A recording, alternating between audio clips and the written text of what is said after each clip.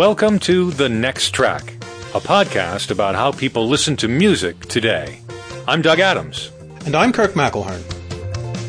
Hello. Thanks for listening, everybody. We're glad you did today. If you get an opportunity, we'd really appreciate it if you head over to Apple Podcasts and give us a rating or a review. That helps future listeners know how much people dig us, and we'd appreciate it if you do that. This is episode number 113 of The Next Track. Today we're not going to talk about music so much, but the stuff that comes along with the music, or at least used to. Remember when you used to buy a record and it had lyrics inside? That since it was so hard to understand what people were singing sometimes, that you could actually see the words written down. It was great with Bob Dylan or any kind of heavy metal where there's a lot of noise where you just couldn't hear the words. My first experience with liner notes and lyrics was when I was a very young person, 4, 5, 6 years old, and my mother would play records for me and my brothers, to keep us passive and docile, much the same way people play, videos for their kids nowadays. And we would frequently listen to Gilbert and Sullivan operettas. My father had these recordings of the D'Oyly Carte Opera Company, and these were the famous recordings made in the 50s. And these box sets came with the lyrics, and we would read them. So you could sing along. Right. I am the monarch of the sea. But anyway, what impressed me was that all of this information, and Gilbert and Sullivan wasn't the only place that had all of this information, all these words to read about. But as a kid, I remember thinking that, look at all these jazz and classical albums that have so much information about them, booklets and photographs and things like that they must be very important. And if I want to understand them, I have to read all the information that comes with it. Now, all that information, you don't see that anymore. Well, back in the day, it was rare to find a record that didn't have a lot of writing, whether it be liner notes or lyrics or something else. I'm just thinking back to all the records that my parents had when I was young. And then they didn't have that many, but every single record had something on the back of it. Every single album. I remember a Pete Seeger record with lyrics. I remember, as you say, classical records where they've got a lot of explanation. By the way, I think that's one of the things that harms classical music, the fact that people are made to think that they have to understand the music and read a lot of stuff to get the music, whereas just let them put the music on and feel the emotion instead of having to read some essay by Gunther Schuller talking about, how Mahler's interest in the pastoral inspired him to write the Knaben Wunderhoffen songs. And you're obviously well acquainted with the technique. I've read books about things like that because I'm that kind of person. I have this huge 2-volume, I'll put a link in the show notes, this 2-volume book that Graham Johnson wrote a couple years ago about Schubert's Lieder. Graham Johnson is a pianist and accompanist, and he's the one who spearheaded Hyperion Records' landmark series of all the Schubert Lieder. And he wrote these copious liner notes that, remember when the liner notes in a CD were so thick that you couldn't get the booklet in and out of the thing? Yeah, you would eventually rend it to shreds because it would get stuck on those, what would you call them? The little indents. Yeah, the little guides there on the CD case, yeah. Well, he wrote such long liner notes and then expanded on them that Yale University Press released a 2-volume book. I'm thinking it's about 1,500, 2,000 pages long. Now, I haven't read it, but it's on a shelf and it's there. And it's like one of these things I keep thinking is one day I'm going to sit down and spend 6 months with Schubert's Lieder. I'm going to get the book and I'm going to listen. I'm going to read the lyrics and understand what they say. And, well, you know what happens when we keep putting off those big projects. Yep. One of these days, the thing I remember about early LPs is that it seemed like they were designed by the marketing department at the record companies. It wasn't until later that, I think artists saw the record jacket as an opportunity to be more creative. But, I mean, I'm thinking of, for instance, the transition from, like, the Frank Sinatra sort of album where he looked really stylish on the front, and then on the back it was all, information about Frank. And then, or an early Beatles album, same thing, where you saw, Meet the Beatles, and then the back was a lot of stuff about the band, but it wasn't from the band. And then later, it seems like, these bands muscled in on the marketing department and saw it as an opportunity to be more creative. Well, they had to fill up all that space, didn't they? Yeah, well, on the back of the record. They were obliged to, yeah. And they'd either put a bunch of photos, which could be useful with the Beatles, photos of them sitting around drinking tea and photos of them hiking in the wilderness and, some real life type photos. And speaking of the Beatles, ironically, the White Album has no cover art whatsoever. You have to go inside to get all the effluvia, the ephemera, the disjecta. And the thing is, it's like I don't have that stuff anymore. I didn't think to hold on to it at all. Well, all that mattered most was the record. But it's true that sometimes you had a package that was immersive, that was like an augmented reality type thing. And I think the best example for me was the original Thick as a Brick, that it was a gatefold album. When you opened it up, you unfolded this newspaper, which was about this kid who was the subject of the story behind Thick as a Brick. I can't remember his name, Gregory something, and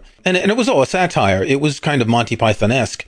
But when you opened the album and you saw all that, you were entering a world. It was beyond the music. It was more than just a handful of songs. It was someone had taken the time to create all this and put it down on paper. There's an interview with several of the band members on an edition of Thick as a Brick, and they talk about who wrote the newspaper articles, and they apparently several of them contributed to it, but no one wanted to admit to actually really contributing to it. It was sort of, I don't know, I might have, that sort of thing. They kind of blamed it on the manager writing all the silly stuff. Speaking of long immersive works, I remember that The Who's Tommy came with all the lyrics in the album, but then when Quadrophenia came out, it didn't. It only had a couple of paragraphs sort of explaining some kind of story. It didn't really match up with a lot of the things that were going on in the actual opera, but I remember being disappointed by not having a lot of this information in albums. But that had the pretension of being an opera, and of course, by then, operas had libretti, and you would have all the information about what's happening, you'd have the text in the original language, and generally several translations. If you bought the record in the US, maybe they only had English, but if you bought it in Europe, you had English, French, Spanish, Italian, German, you had a number of languages. And that was considered essential for people who wanted to listen to an opera. Yeah, I agree. That's a nice convenience to have especially when you can't understand the words otherwise. I think also a lot of people would say, I don't understand the words that English-speaking people actually sing, and that's why they like getting the lyric sheet.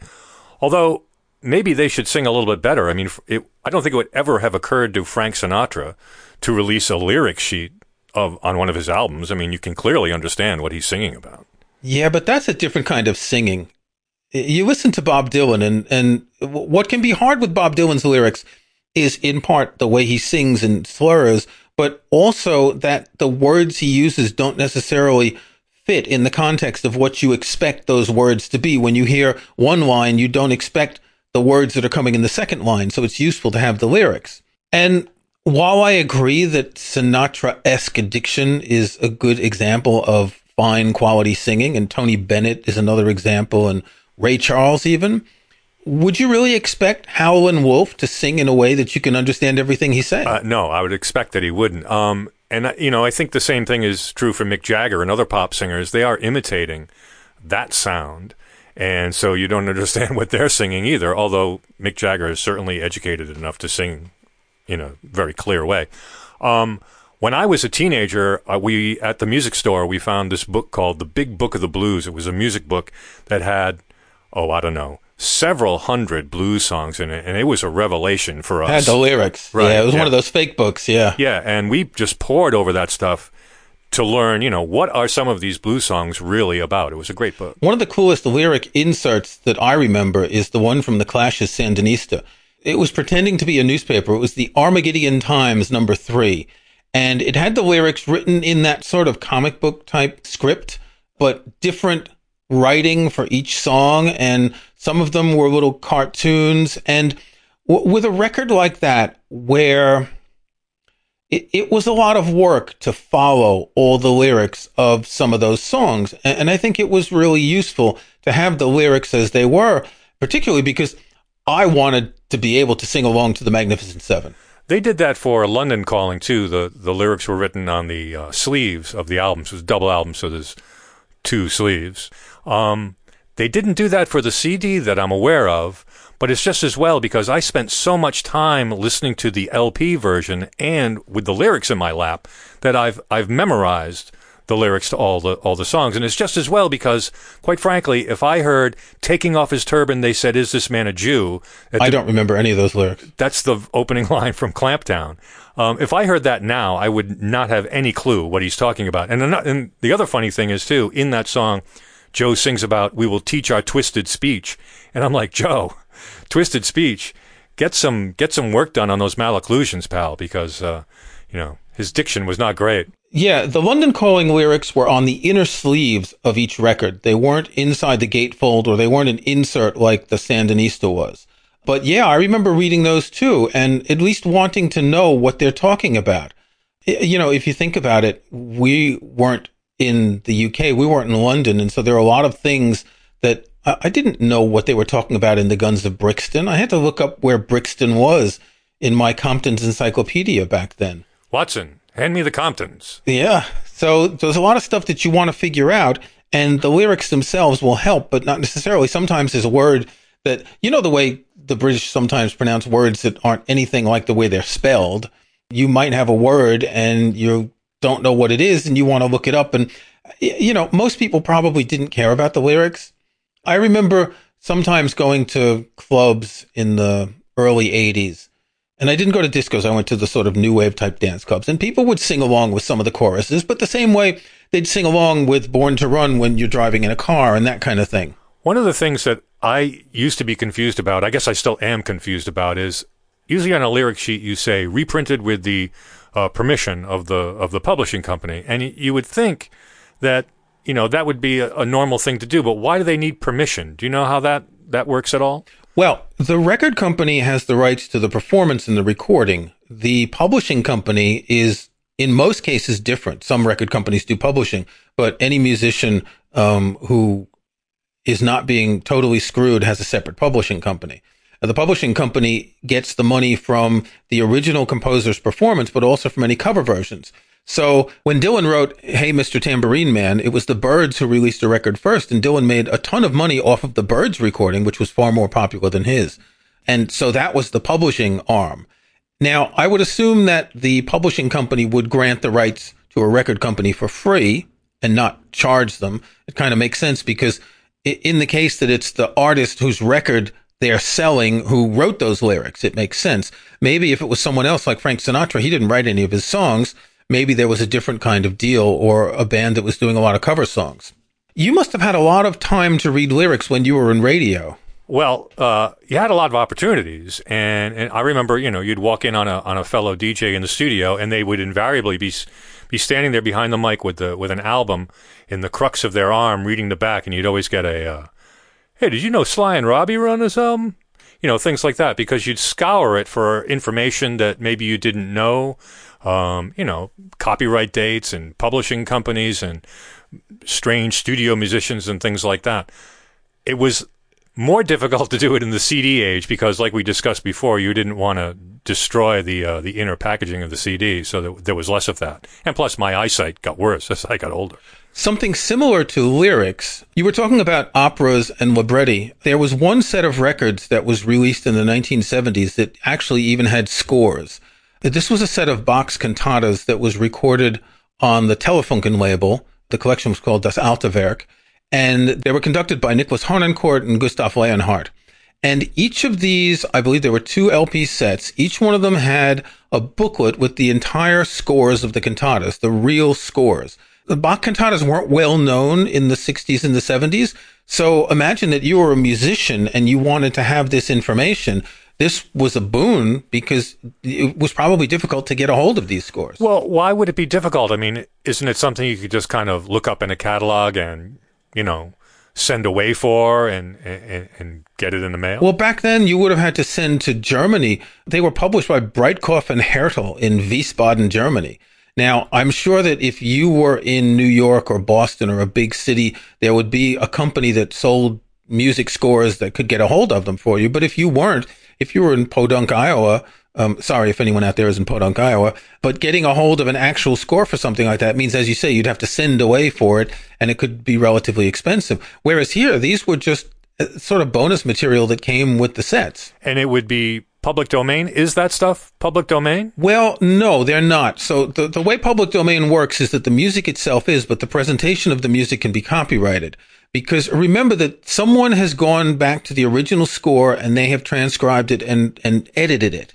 So their edited version would be copyright. Now, if it was edited in the 19th century and reproduced like Dover reproduced scores for everything they could get their hands on, then technically it could be in the public domain. But you still couldn't photocopy the Dover score and sell it to someone else. You could, however, use that score for performance without paying. Because as you know, if something is copyright, you have to pay for all the parts that you're using, whether it's classical music, Broadway musical, whatever. Whereas in this case, you could probably use the score to perform the music, but probably not record it. That gets into a sticky situation. There was a record label whose name I won't mention. You can look it up.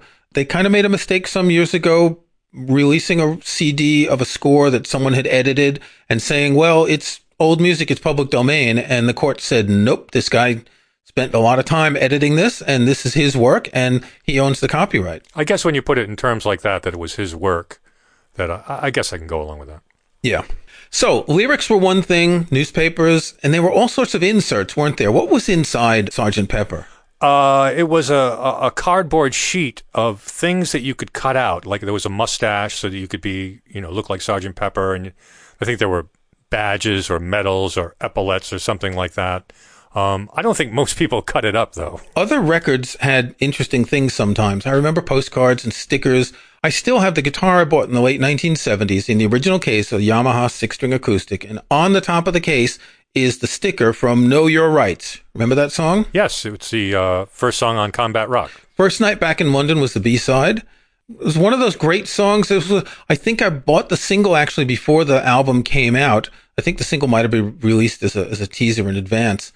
There were lots of stickers and things back then, although I think stickers have become more common now as bonusy things that bands even sell. I don't remember ever buying a sticker at a concert. I got a sticker from a New Order album. I think it was Power, Corruption, and Lies. And it was just the words New Order. And so I put it on my scooter. I was riding a motor scooter at the time. And I don't really know what people thought of it. I mean, New Order wasn't very well known where I lived, so maybe they thought I was, bringing them a new order. Maybe they thought I was the... like you were a pizza delivery boy or something. Yeah, exactly. That I was delivering their new order. You had a scooter, wow. Yeah, I didn't have a car, so I had the scooter. Okay. And it was great where I lived because everything was like within 3 miles of my house, so I only needed a scooter to get around. It was a lot of fun. I had a portable radio I bought attached to it and used to listen to that. It was a lot of fun. This is like the mods in the Who's Quadrophenia. Yeah. With their little, was it that kind of scooter? It wasn't a GS scooter or a Vespa, but it was a Yamaha. Actually, it was a Yamaha scooter. It was just like I said, very serviceable. Enjoyed it a lot. Everything's Yamaha. I've got a Yamaha amp. I've got a Yamaha guitar. You had a Yamaha scooter. Okay. There were some other cool things. I remember occasionally there were buttons and badges and stuff, but they would be wrapped somehow in the shrink wrap outside the record, and they'd be loose. They couldn't put them inside because that would damage the record. I have a couple of those from back in the day. I think I have a Clash button. I have a Durruti Column button. There were a few of them, but things like that weren't common because of the space they took up. One of the more interesting effects on an album is the working zipper on the Rolling Stones Sticky Fingers, the first editions of which had an actual working zipper that went up and down. You opened it, and supposedly it was Mick Jagger. When you opened the pants on the cover, there was a photograph of a man standing there in his white underwear. So that was a very interesting thing. Who is this man with a cucumber in his pants? Well, the album cover was designed by Andy Warhol, and I always thought it was Joe D'Alessandro, but which is one of the actors that used to be in Andy Warhol films, but it could have been Jagger. I'm sure that's what he wanted us to think. And that was one of the weirder records. And you understand that they just wanted to do something to stand out. And I don't think it sold any more records. And I remember that people in record stores hated it because it would scratch the back of the records that were in front of it. So they didn't have to put it in a special place. But maybe that was the point. You had to put it up on a shelf instead of sticking it in a bin so you didn't damage anything. Well, it did generate a lot of talk at the time, but I don't know if it sold any more records. The record stands on its own. Well, I think the record sold itself. Yeah. Come on. I'm just looking at the track list here. Brown Sugar and Wild Horses and Bitch and Sister Morphine, Dead Flowers. Come on. If there is classical music from that period, this is classical music. Around the same time, actually, I guess it's before Sticky Fingers, was the Velvet Underground's album with the peel-off banana sticker. Which was also designed by Andy Warhol. He gets around. Yeah, he got a lot of work. Yeah, gets a lot of work. Did he have his own design company? Well, I guess he must have had his own design company. Yeah. I think, what did they call it? The Factory. Yes. And did that in any way inspire Factory Records, I wonder? I don't know, and I'd like to think not. About the only thing I know about Factory Records is from the movie 24-Hour Party People. Right. And articles on Tony Wilson here and there. I wouldn't be surprised if he had his own idea about what a factory was supposed to do as far as music goes. I think they had their own ideas. And speaking of Factory, they put out a lot of very interesting albums. Well, I think the most interesting cover is the very first album that Factory released, which is Return of the Durruti Column. It was sandpaper.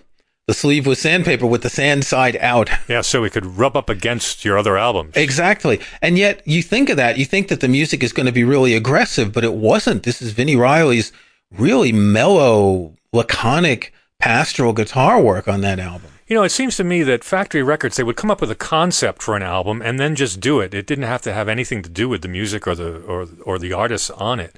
And one that I remember was Blue Monday, the 12-inch sleeve was die cut to look like a floppy disk.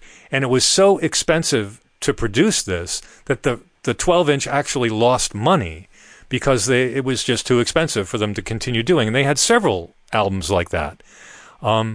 And also they would create posters and designs for advertisements that really didn't seem anything like the band's at all, just for the sake of creating something interesting or provocative. Yeah, they didn't necessarily have the look of a band. They more often had the look of the label, which wasn't that uncommon in that period, actually. I visited the Hacienda about a year ago. We were up in Manchester. We were staying in a hotel overnight to go to the theater. The Hacienda was right across from the hotel. The Hacienda was a dance club. Right. Built by Factory Records. Right. It's now an apartment building. But it has one of those blue plaques that they have on places in the UK of, historic events. And I believe the historic event was that Morrissey sang here on a certain night, rather than that this was the Hacienda, that everyone sang there. And, Tony Wilson and all that. And Tony Wilson's apartment was just around the corner from it. It was literally 100 feet away. A friend of mine from Manchester took me there and showed it to me. But yeah, the Hacienda was FAC 52. So they had a catalog number for everything they released. And FAC 1 was the first record, FAC 2, etc. And the Hacienda was FAC 52. I remember that. Another cover I remember that was really cool, and I think a lot of people forget these days, was the cover for Wish You Were Here.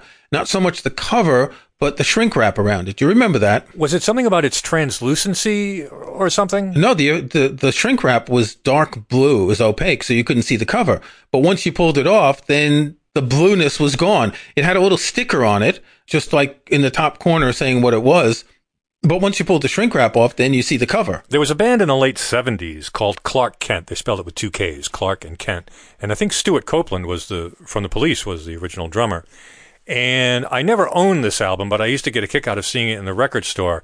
It had a label on it that said something to the effect of, this album has been chemically treated such that when it comes in contact with oxygen, it will turn green. And of course, when you opened it, it was green. It was green vinyl. Yeah.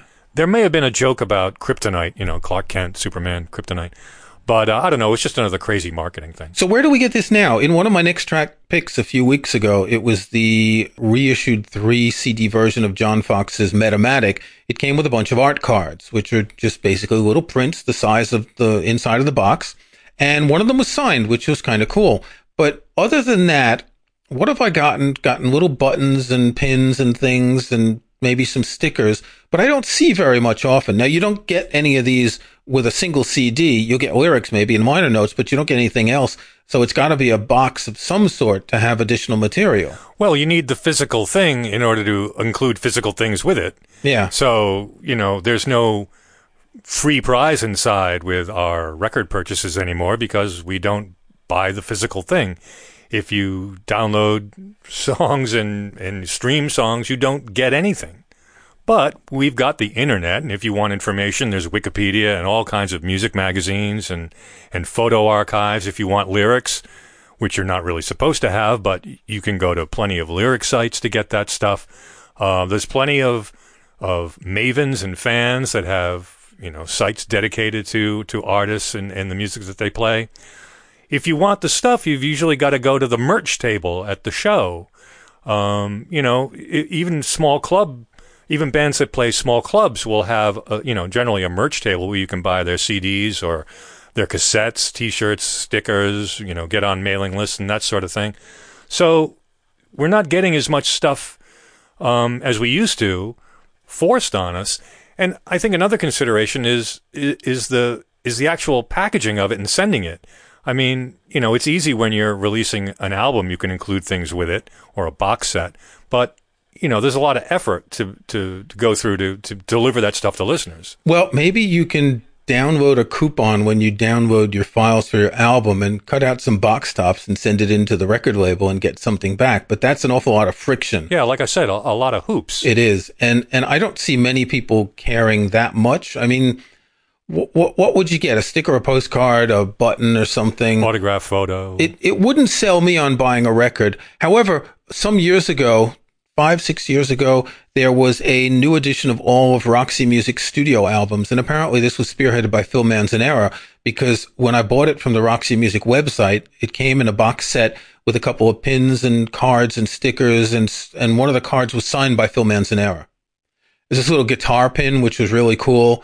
But that, of course, was because I bought the set, and it was in the set. It was in the box of the set. So I can't see today that a band says, right, well, you can download our album and we'll send you this stuff, because do you really care about the stuff that much? No, another thing, too, is the expense. I didn't even think about that. But, I mean, you'd have to mail all that. You'd have to prepare it and send it out. And it's far more expensive to do it when you're not already delivering product. Right. You weren't paying the postage to each individual person. It was just going in the package that was being distributed. So it was a few cents. Yeah, we have lost out on all that. But again, this is, as we've said so many times, the trade-offs between physical and digital lead to an abandonment of what made physical sometimes stand out.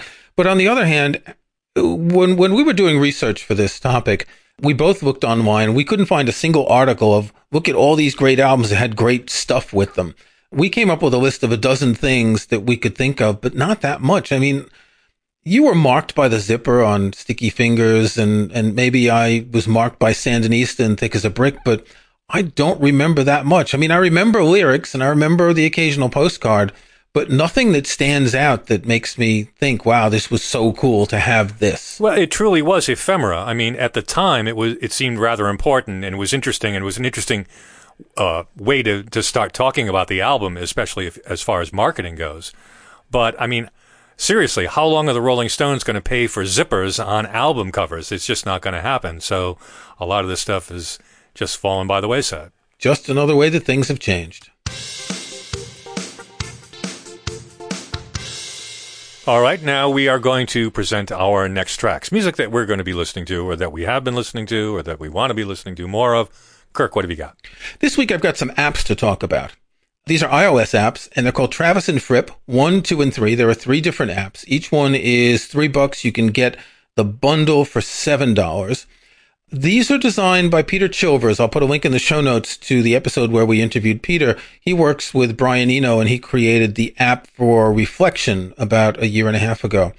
These apps contain music by Theo Travis and Robert Fripp. Robert Fripp, you may know, plays guitar, and Theo Travis plays flute and saxophone. And it's been kind of hard for me to understand exactly what's going on. And Peter sent me a couple of emails explaining what he did is he took a number of improvised tracks from performances, and each one of these apps has 16 tracks, about 45 minutes of music. They combine. So whenever you start playing, there's one random track by Robert Fripp and another random track by Theo Travis.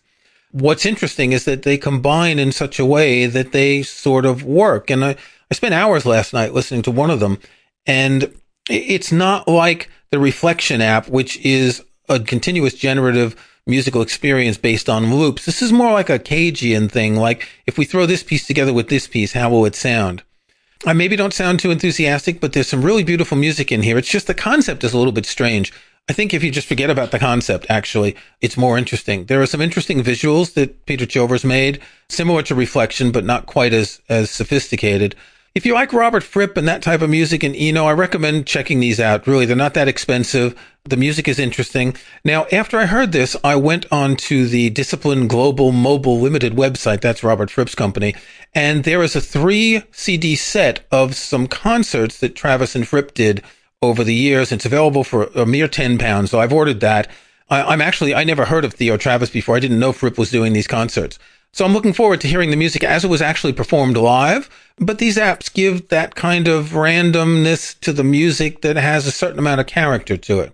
What about you, Doug? Last week I mentioned during our discussion of B-sides, particularly singles, that I had a promotional single from the Psychedelic Furs that had an imprinted flexi disc on its jacket. That got me thinking about listening to the album that the single was from. It's Talk, Talk, Talk. I listened to this album a lot when it came out. It was, I think, 1981, and I was doing college radio at the time. This was their second album, and CBS really pushed this record. And now, at the time, post-punk British bands were the rage, and we were flooded with them. I mean, you had Duran Duran, you had everybody from Manchester, you had Susie and the Banshees, and Echo and the Bunnymen, and all of these people, Squeeze, Madness, all of these British bands. And alternative college radio really helped them along. So, being in college radio, I remember the Psychedelic Furs were a favorite among a lot of stations. This is the album with Pretty in Pink on it, although it has no relationship to the film, really, which came out 5 years later. John Hughes just liked the song and thought it would be a good idea for a movie. Every song on this album has a great pop sensibility. I don't know if you're familiar with their first album, but it's kind of gloomy. But this album has some more pop sense. One of the things I liked about the Psychedelic Furs is that they used a sax player who is very reminiscent of the way Andy McKay played sax for Roxy Music, and that is he kind of diddles in the background, and he's not doing an American-style R&B. It's this more or less a British sort of thing where they play this counter lead, and it's really kind of cool. And I always associate Richard Butler's lead vocals with the sax in the Psychedelic Furs. This album also has popular favorites, No Tears, Mr. Jones, Into You Like a Train, and a whole bunch of them. I liked every song on this record, and it was one of those albums that I put into quarantine for a number of years because I had listened to it so much, but I can't get these songs out of my head since mentioning them last week. So I've been listening to the Psychedelic Furs, Talk, Talk, Talk, as my next track. This has been The Next Track, a podcast about how people listen to music today. You can find show notes and links to some of the things we talked about in this and other episodes at thenexttrack.com. There's also a contact form there you can use to send us comments. If you like the show, we hope you'll subscribe in iTunes or your favorite podcast app. And please think about giving us a review or rating. We'd appreciate that. I'm Doug Adams, and for Kirk McElhearn, thanks for listening. We'll talk to you next time.